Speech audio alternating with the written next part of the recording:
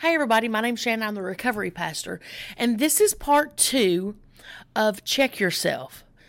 So we're asking questions, and we're looking at our surroundings and making sure that we are still in a place where it's easier to not use, so we're being healthy in our recovery walk. So the first one, we talked about avoiding triggers, people, places, and things, and making sure we had everything in check. And when we felt a little edgy, we went through HALT, HALT. So this is part 2. So we're going to look at a healthy recovery circle. How do we develop a healthy recovery circle? Okay. So most people start off their recovery pretty much the same. You go through a detox, you get into a program, whether it's in-house or outpatient, but you're on a road. You're trying your best. But everybody recovers differently because everybody's cycle of addiction was different. So now, the biggest thing to keep in mind is addiction will isolate you. It's easy to be in isolation because we don't have to justify to anybody what we're doing, why we're doing it, or how we feel when we're doing it. And so you feel like the world gets smaller and smaller and smaller. And in recovery, the very first thing you learn is to reach out. The very first thing you learn is to come out of denial. Denial is that isolation.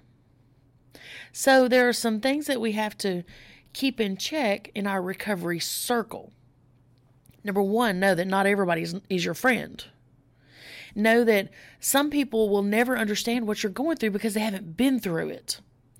And some people don't know how to support you because they don't know your needs, because maybe their recovery is different than yours. But don't let that stop you. You need to keep forming your recovery circle. The right people will come along and you'll know it instantly. And there are so many people who want to help you, but maybe they want to help you in a way where, hey, I'm going to tell you exactly what you do. Step 1, 2, and 3. You do this, you're going to be great. We're not robots. I will tell you, listen to the information that everybody gives you. Take note. Apply to your life what works best for you. So, when you're developing a recovery circle, a strong circle is a strong recovery, because a strong circle is going to look at you and call you out even when you don't even see you're slipping away. Okay? So, your circle should include a mix of the following. Okay? So, you should have some family members. You should have some friends. And I'm talking like close family members, trusted family members, and trusted friends. You should have some health professionals. This might be addiction counselors. This might be mental health counselors. And again, I've said it before and I'll say it now. Professional help on any level is 100% perfection, because you are reaching out for a different perspective on your current situation so that you can get stronger. And then also in your group, in your mix of your recovery circle, you need your actual home meeting groups. I know many people attend meetings all over the place, but they have a home group. And usually that home group is the first one you got connected with in recovery. They've seen you through the good, bad, the ugly, and the difficult. And they love you. And they encourage you, and that's why they're your home group. They're where you're connected. Now, I also know several people that have gone to, they may have, for example, they're battling prescription pills. But in their past, they have had family members who are alcoholics. So they may go to AA, they may go to Al-Anon, they may go to all different groups. They may go to NA, they may go to CA, they may go to Gamblers Anonymous, they may go to Adult Children Anonymous, they may go to all different ones. That's okay. I've had people ask before, why would you go to all those groups? because somewhere they are getting fed a new perspective that helps them stay on the recovery walk. And see, that's the benefit of having a good support recovery circle. You're not alone. You're learning more about addiction, which means you're coming out of denial more and more. And you're learning new strategies for success in your recovery. Plus, it gives you this safe feeling. There's no judgment. Even though some will look at you and call you out, you know they're doing it out of love because they want you to be stronger. There's no guilt and shame, which is, that's the common emotions that keeps us locked into addiction, and we refuse to come out of that. So, a couple of questions.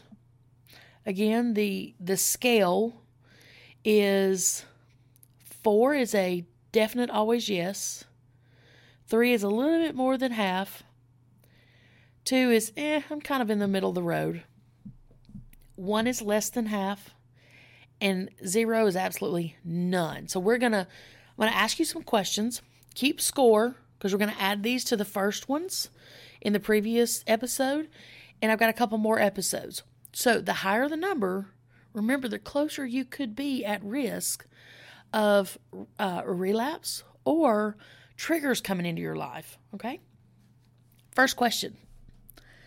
How many times in the last month have you really gone to your recovery group at least twice a week? So how many times over the last month have you gone at least twice a week? Because, I tell everybody you need 3 meetings a week. That's not always a recovery meeting. Sometimes it's a faith committee, a faith community, like a small group, like a Bible study. But it's still a community of encouragement that keeps you striving to grow in your recovery, okay? So the next question, how many days a week do you communicate with your sponsor?